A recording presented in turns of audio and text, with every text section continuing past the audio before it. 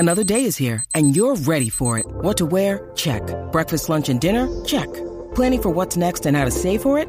That's where Bank of America can help. For your financial to-dos, Bank of America has experts ready to help get you closer to your goals.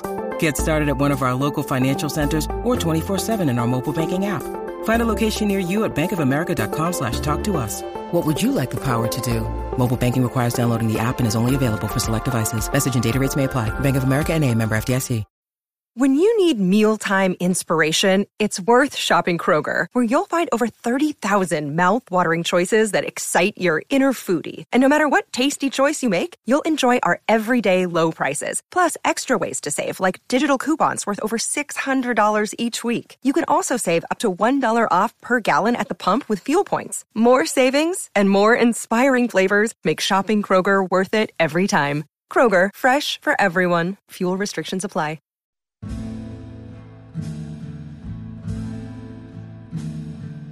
Hey everybody, thank you for listening. This week I speak with a legend, although he would probably disagree with me for saying that. Michael Gira of Swans freezes his butt off to join me this week. And we discuss a lot of stuff. He's not one for looking back, but he did open up about running away and being sent to an Israeli prison as a teen, finding his way to New York to be a part of the no-wave scene, and a Swans guitarist who's been missing since the mid-'80s. He tells me a lot about who plays on the new Swans album, Leaving Meaning, and he gives us some great insight into the recording process. We pack a lot into a shorter episode, including what the next tour will look like and sound like. Follow Swans on social media to learn about tour dates. Follow us at Performance ANX on Twitter and Instagram. Merchandise can be found at performanceanx.threadless.com. Now let's chat with Michael Gira of Swans. This is Michael Gira. I am of the musical group Swans, and you are listening to Performance Anxiety. You cut out again. I'm gonna try going outside. I might have better reception. Problem is I have bad internet here. I'm gonna go outside. It's a bit cold, but I'll just bundle up. I'll call you right back. Okay, thank you. Oh, well, I appreciate it if that means anything. It's okay. Oh, well, I'll try not to keep you out in the cold for very long. So, okay. Phil, thank you for joining me today. I really do appreciate it. It means a lot. My pleasure. Especially since now you're out in the cold for me. That means a ton.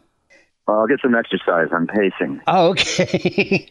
Well, I want to know a little bit about the history of you and getting and starting the band and how you got to where you are. So the first thing I wanted to know a little bit about is, when did you start playing music? Is that something that you did as a kid? Were you in school bands?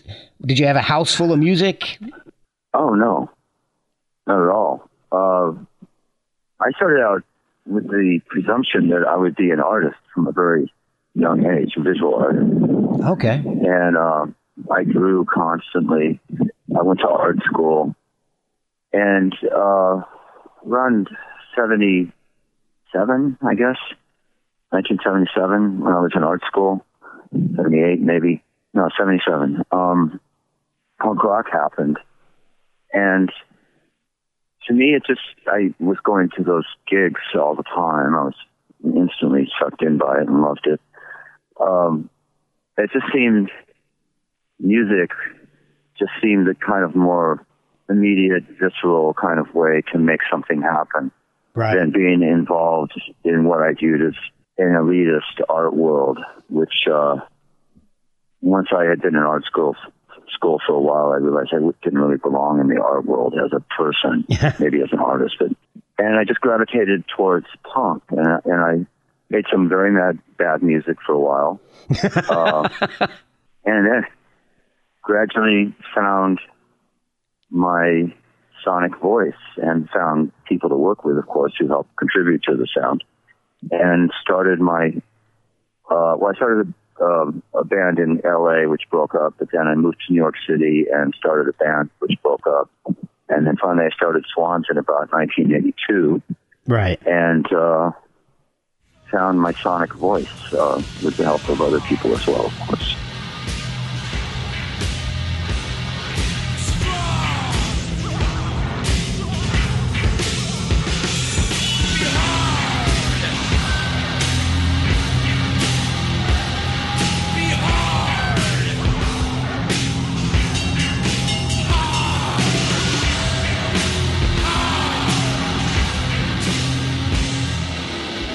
Now, those early albums are really heavy, very intense. And I know in doing some research on you, you spent, you ran away as a child when you got in trouble in California. Your dad took you to Europe. You ran away and you ended up spending your 16th birthday, I believe, in an adult jail in Jerusalem. Yes, sir. Did that? And then I went to prison in Israel too after jail. What was? But only for a short time. I get this weird image of it being like almost like a Turkish prison kind of a thing, like really like frightening. It was definitely not pleasant, and I was a blue-eyed, blonde-haired boy. I was 15, so you can imagine what that was like for me. But it was not. It was not like what's that movie? I forget. There's that movie, The Jail. Midnight. Yeah, it was not like that. Yeah. Israel's, well, it was definitely not pleasant, but it was more civilized than that. I just put it that way. But in any event, I guess my entire life experience relates to how I would approach music and art and sound, but it's not as if someone sits down with an instrument and starts working out how to make a song or a piece of music happen, and they say, I'm so angry about being in jail when I was a kid, so they make a piece of music. It's not like that. So I can't really recall all the sources that fed into that early music. Okay. I would just say that it felt right. It felt good in a certain way, and it felt necessary. Okay. So that's the sound we made. So were you, around this time, when you were a teenager, were you picking up the guitar and learning to play the guitar then, or did that happen when... No, that happened much later. I didn't start trying to work with playing any instrument at all until New York after my first band. And then this great composer named Rhys Chatham gave me a bass. Oh, I love Rhys Chatham. He wanted me to play on one of his pieces, and he said, here, he just showed me how to tune. He said, here, just do this. And I did it, and I kept his bass. and then started figuring out how to make shit happen with the bass. And then, of course, I had other musicians around to we hashed things back and forth and made a sound that felt right. I've had a couple of people who played with Rhys on. Robert Poss was on recently. Karen Hagloff. So I love Rhys's music. So I can definitely hear. I haven't listened to it in years, but Rhys was always a true gentleman, a very sweet person. That's how I remember him. Rhys is more of doesn't compose traditional types of music, 400 music for 400 guitars and things like that. Is music like that a big influence on what you've done, the music you made in the past, as well as the music now? There was, again, I wouldn't say that we ever sat down to make music and said, well, here's our influences, now we're going to make this song. Okay. I would say that there were certain icons that I would have held up as sort of the apogee of what's possible, and they're varied. There would have been the Stooges in the early days. Oh, okay. And certainly also Glenn Branca. I played in one of his symphonies, Symphony Number 3, I believe it was. Oh, cool. And just watching him work and the way that this a true genius, the way that he gathered all these disparate forces together and made this music that was just transformative, and just this music that was just ecstatic.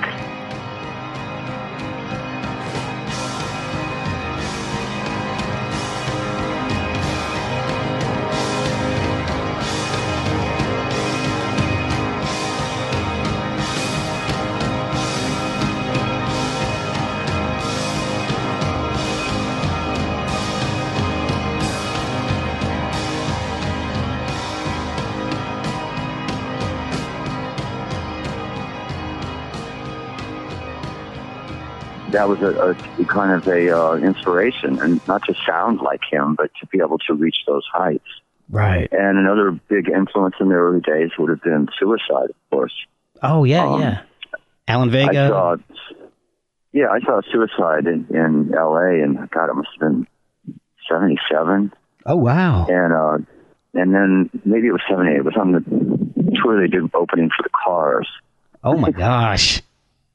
And then when I arrived to New York, I saw Alan doing his solo shows repeatedly. And in fact, I think I probably became kind of bothersome backstage, hanging out with him and stuttering and trying to, just glean something from him. And I'm sure he said, "Go away, kid, you bother me." After a while, like an M.G. Robinson, "Go away, kid, you bother me."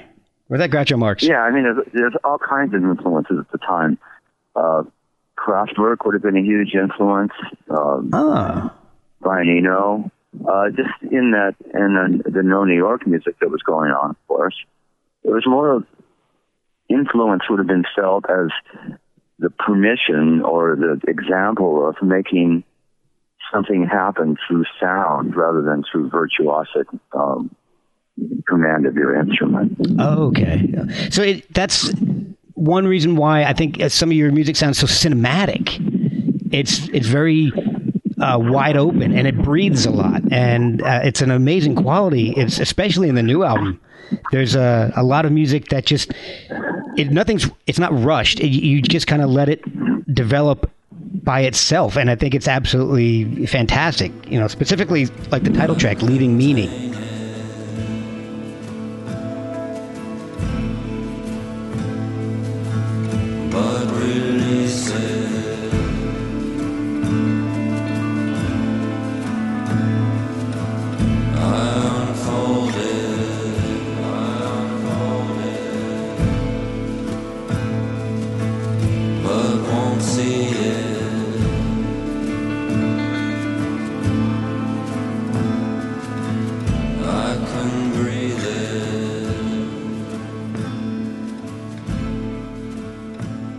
Great. Well, that song actually has a unusual genesis. I wrote it on acoustic guitar, and it's based on an acoustic guitar part. But I sent that to my heroes, the Necks. Do you know that group? I've heard of them. I haven't listened to them, though. Oh, man, you absolutely have to get everything they've ever released and listen to it. They're so good. They are loosely described as a jazz improv experimental group, but cool. Really what they do is they sit down and just start playing. I don't believe they ever have a prefigured plan of what they're going to play, but they're so intuitively connected with each other that they craft or they forge or they bring into being these unfolding clouds of sound, and it just keeps growing and building. And it's just a trap kit, a double bass, and a grand piano, and just the overtones and the sense of kind of a cinematic space that they create. And so anyway, I'm a fan, and I sent them that song just on acoustic guitar and scratch vocal that my wife sang, and they orchestrated it, played to it, and after that, the musicians that I was working with on the album, we further orchestrated it. Wow. But they played that song and another song called "The Nub."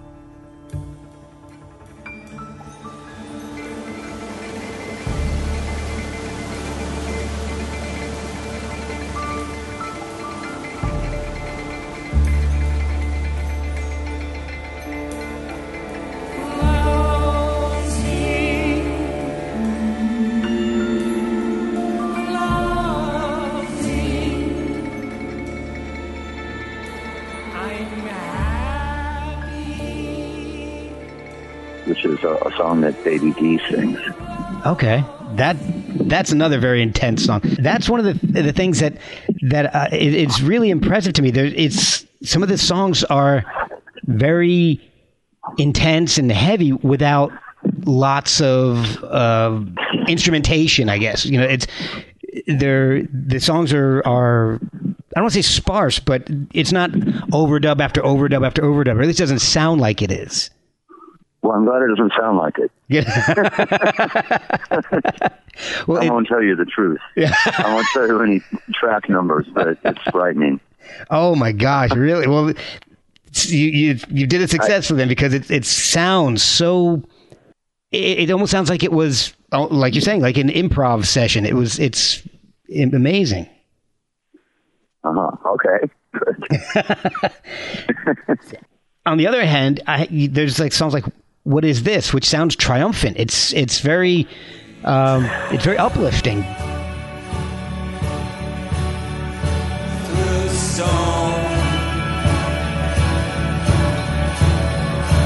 We sail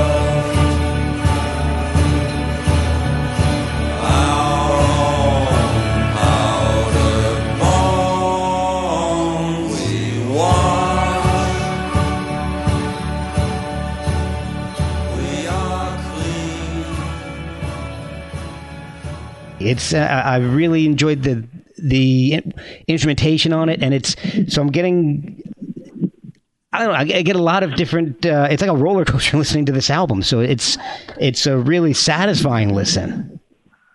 Oh, that's great to hear. You're on? Are you on tour right now, or you just came back from a tour? No. Yeah, I just came back from a solo tour of Eastern Europe with my good friend Norman Westwood. Oh, okay, and I read that on the I believe in an upcoming tour, or maybe it was this past one, where you're going to be playing only a handful of tracks from this and some newer unrecorded pieces. I'm sorry. So you're saying on the coming Swans tour? Yes. Yeah. Well, I've gathered various people together who will be Swans in 2020. Okay. Just for the period of the touring. And those people are Ben Frost, who's a great electronic musician, also a great arranger and player. He's going to play synthesizer, mellotron, and electric guitar. I'll be playing acoustic guitar, electric guitar, and singing. Christoph Hahn, who has played with me in Swans and my group Angels Flight, will be playing lap steel, loops, and electric guitar. Dana Schechter, who played with me in Angels of Light, will be playing bass, also lap steel and some loops. And Christopher Pravdika, who was in the previous incarnation of Swans from 2010 to 2017, will be playing bass also, and will be generating various non-musical sounds, as well as playing some keyboards. And Phil Puleo, who was another veteran of Swans and Angels of Light, will be playing drums and percussion and little keyboards. Oh, awesome. And we'll all be sitting chamber style. Oh, cool. And hopefully generating some good sounds. And yes, we'll be playing material from this current album, as well as new pieces I hope to compose before we start rehearsing in March. And we'll see what happens. I'm not really interested in replicating the album at all in the songs that we'll be doing. I just want to have the basic song and then see how this group interprets it. And it can go where it goes. And even if it leaves the song behind after a certain point, that'll be fine with me. Oh, that sounds amazing. That's I love that kind of stuff. And will each night be sort of improv on those new compositions, or is it going to be a basic structure that's set ahead of time? Well, that remains to be seen. But see, that's fair. This previous incarnation of Swans that lasted from 2010 to 2017, we would have set pieces of music, but then we would take them, and similarly to the way I described the next, we'd just let the music kind of grow and unfold, and we would follow it more than play it. And that involved improvisation, but not in the sense of soloing or drawing attention to yourself as a musician. It was more about building a sound that we could lose ourselves in, and consequently the audience, hopefully, as well. But so that's what we'll be doing, taking a basis and then just finding out where it goes. I don't want to try to replicate the album. To me, that's just kind of like a prison cell. It doesn't really interest me. Okay. Is that why you don't play very many of, if any, of your older tracks when you go out on tour? Well, they feel like dead meat. Okay. And, I have my own record company, and people come to Swans for a certain kind of experience anyway, so it's not like I really need to promote the catalog or worry about the history of it or anything. I'm just more interested in making it occur in the present moment. So it's not about playing all the hits, so to speak. Sorry, play the what? The hits? Playing all the hits, so to speak. Yeah, well, there aren't any, so it's okay. Well, I asked a few people on some of the listeners of the show. I mentioned that I was going to have you on, and if they had any questions, and I think some of your fans would beg to differ on that. They've definitely got some opinions. In fact, one of the things they said was that there are so many albums that fans consider masterpieces. I mean, they threw out like 4 or 5 albums. Do you look upon them like that? Albums like Children of God and all of the. Do you look at those? Well, I don't really look upon them at all. Okay, that's fair. They're just detritus. This kind of stuff that's floating in the water after the disaster has happened. So you really don't worry about a Swan's legacy then? Well, it's there, whatever. If people want to discover the music, they can.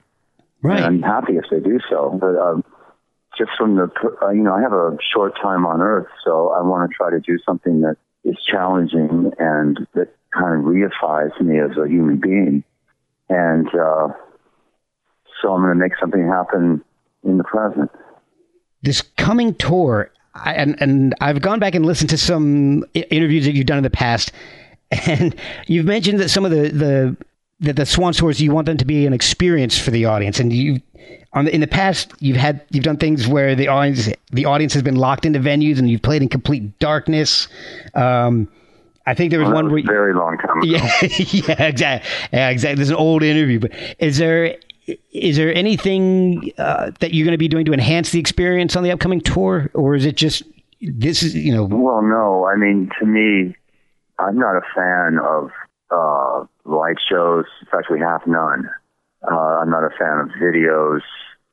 I'm not a fan of anything that detracts from the performance. So the enhancement will be how well we perform and how much it communicates to the audience. So like that there. Okay. Well, from the bits that I've seen, it's, you don't really, like you said, a light show would detract from the show. So why bother with something like that when you've got everything you need? Why bother with something? Oh, like what? Like lighting and having a lighting director and doing videos. Yeah, well, I don't know. We've played a lot of festivals the last 10 years, and I'm always repulsed by all the hoopla and fancy gizmos and smoke and flashing lights, and it just kind of grosses me out. If you think of if you look at videos of early Pink Floyd, say around Uma Guma, light show was almost nothing. They were great. Yeah. And or if you look at a great performer like Nina Simone, for instance, just sitting at a piano with a light on her, that's to me more transforming and powerful than any kind of overblown rock presentation or pop presentation. That's very true. I have a question about some of your instruments and how you get some of the sounds that you've created, especially on the new album, Leaving Meaning. You get some really frightening sounds out of your guitar. Some crazy feedback squalls and do you use a... That's probably not me. Not me. I'm pretty rudimentary. On this record, I didn't play any electric guitar. Oh, okay. So you're probably thinking you could be, if you name a song, I could tell you, but you're probably thinking of Christoph. Okay, yeah. Christoph Hahn. Specifically, The Hanging Man is the one that comes to mind.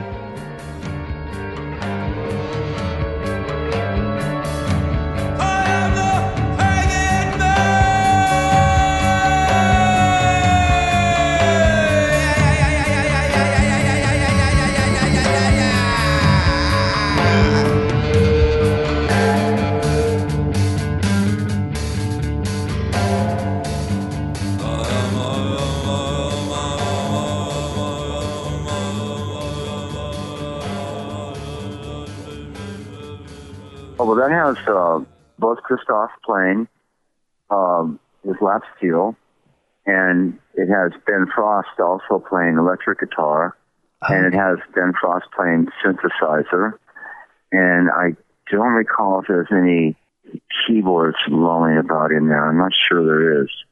Yeah, that song's pretty rudimentary. So that's what I recall on that song. Okay. Well, do you use... Oh, yeah.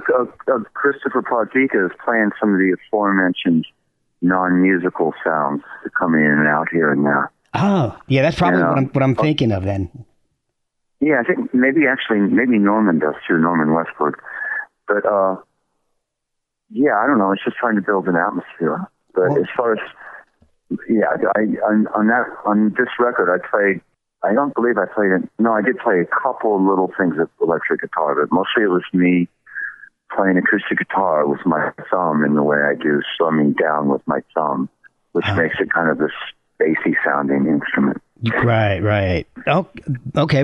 Do you using standard tuning, or do you use any weird tunings on this to get the depth? Not anymore. I did that for a while in the 90s, but it proved to be very problematic live. Having to have several guitars, so I stopped. And these days, all the most adventurous tuning I do is just a drop D. Oh, okay. I mean, I have done a drop B. Oh, really? Wow! Oh my God, that's got to be one loose string. Oh my God. Going back to the Hanging Man, it's this whole album specifically, I guess it's very much cinematic, like I said before, and very, it's like, to me, it's almost like an audible version of like a De Goya painting or Hieronymus Bosch, and it's really a lot different than the things that are being released today, and I think that's what I love about it, is that the songs are given the chance to breathe and to come alive. You know, you're not like 10 seconds in, the chorus doesn't come in, and there's songs like Leaving Meaning and The Nub where a couple minutes go by before there's any vocals, and it's very much different than what a lot of people will be listening to. And I'm anxious. I hope you come to my area when you tour with Swans, because I definitely want to see this played out live. The few songs that you are going to play live, but I do want to experience. Yeah, it'll be a lot different, but yeah. Well, thank you for that. But all I could say is, yeah. Awesome. Now, you've had new albums in 2010, 2012, 2014, 16, 19. Is this a trend that's going to continue? Because there's a huge gap for a while when Swans disbanded. Do you see this as? Well, I was making records with my group called Angels of Light, right? In the interim. Regrettably, that never really made much of a dent on the public consciousness, but nevertheless, I think they're good records. But that's what I was doing in the interim, and I also was releasing records on my label by a bunch of other people. But eventually, that became financially untenable and unrewarding. So at around 2010, I just said, well, the hatch that leads down to hell has just opened. Do I dive into it and experience complete financial ruin, or do I start Swans again? So I started Swans. I think you made the right decision there. Like I mentioned before, I threw out that I was going to have you on, and I had a couple people ask me some questions, and one kind of stuck out to me, and I wanted to ask you this. It's dealing with the really early days of Swans. Somebody mentioned that you had a guitarist, and then she kind of disappeared. Sue Hannell, and they were wondering if you disappeared. It's true. I have no idea where she is or what became of her. Wow. I tried to do. She left the group, and then would see her around town every once in a while, and then eventually we just didn't see her around town anymore. So I don't know what happened to her. I saw she was amazing. She made this incredible sound. It was just like, I don't know, it sounded like 10 guitars at once.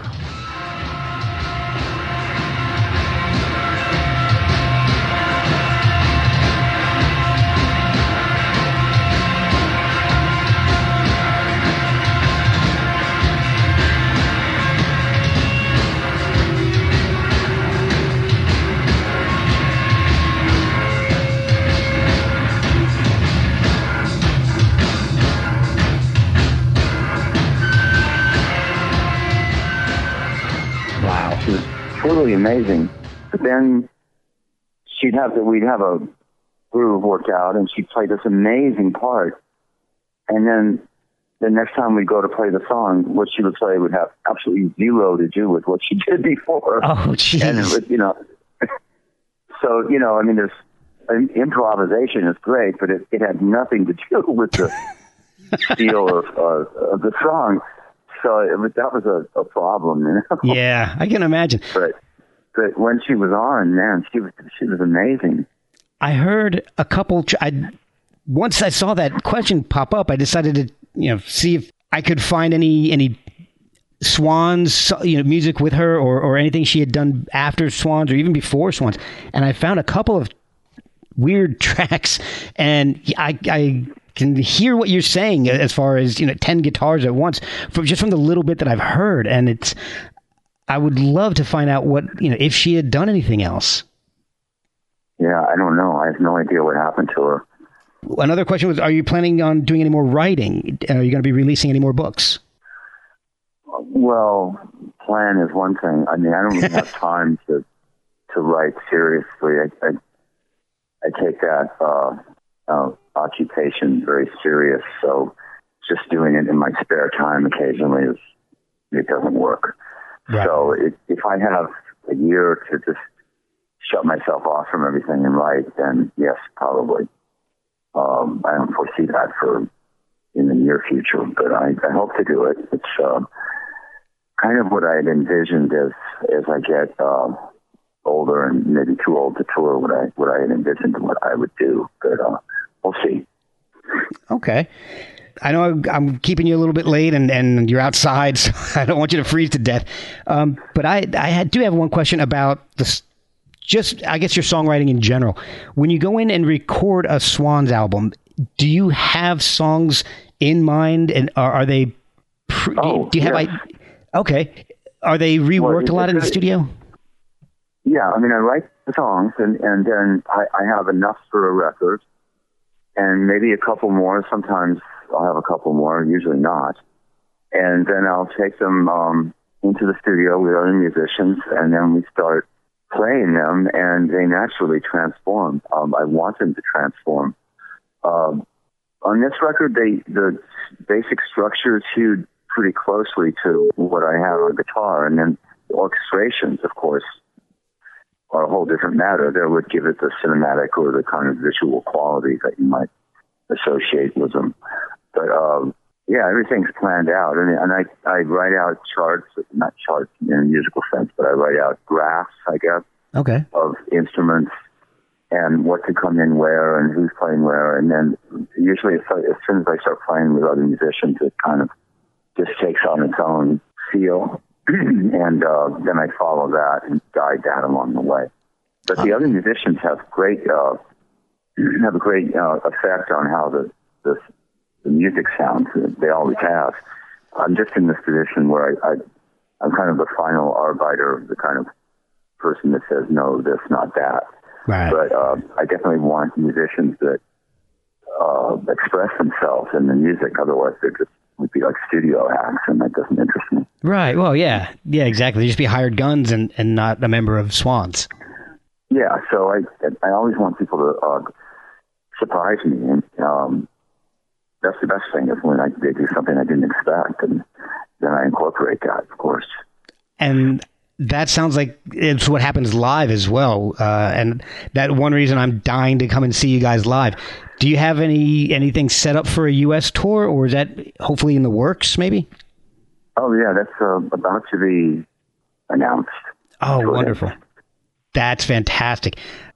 See, here's the thing. I was listening to your album, and the way it sounds so natural and intense, it makes me want to do more in that vein. I went to college for photography and been a professional photographer for a number of years before I started a family and had to get a quote unquote real job for insurance and everything.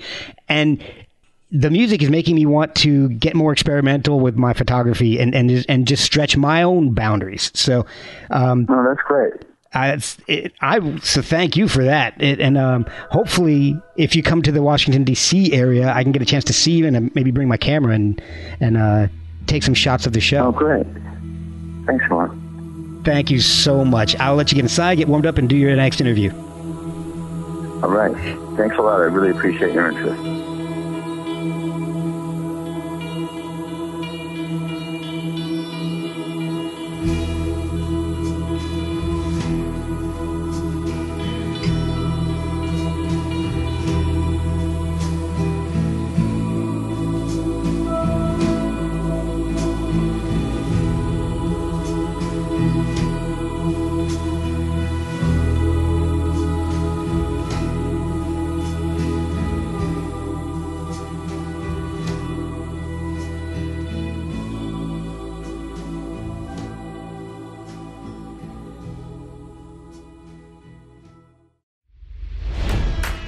It's NFL draft season, and that means it's time to start thinking about fantasy football.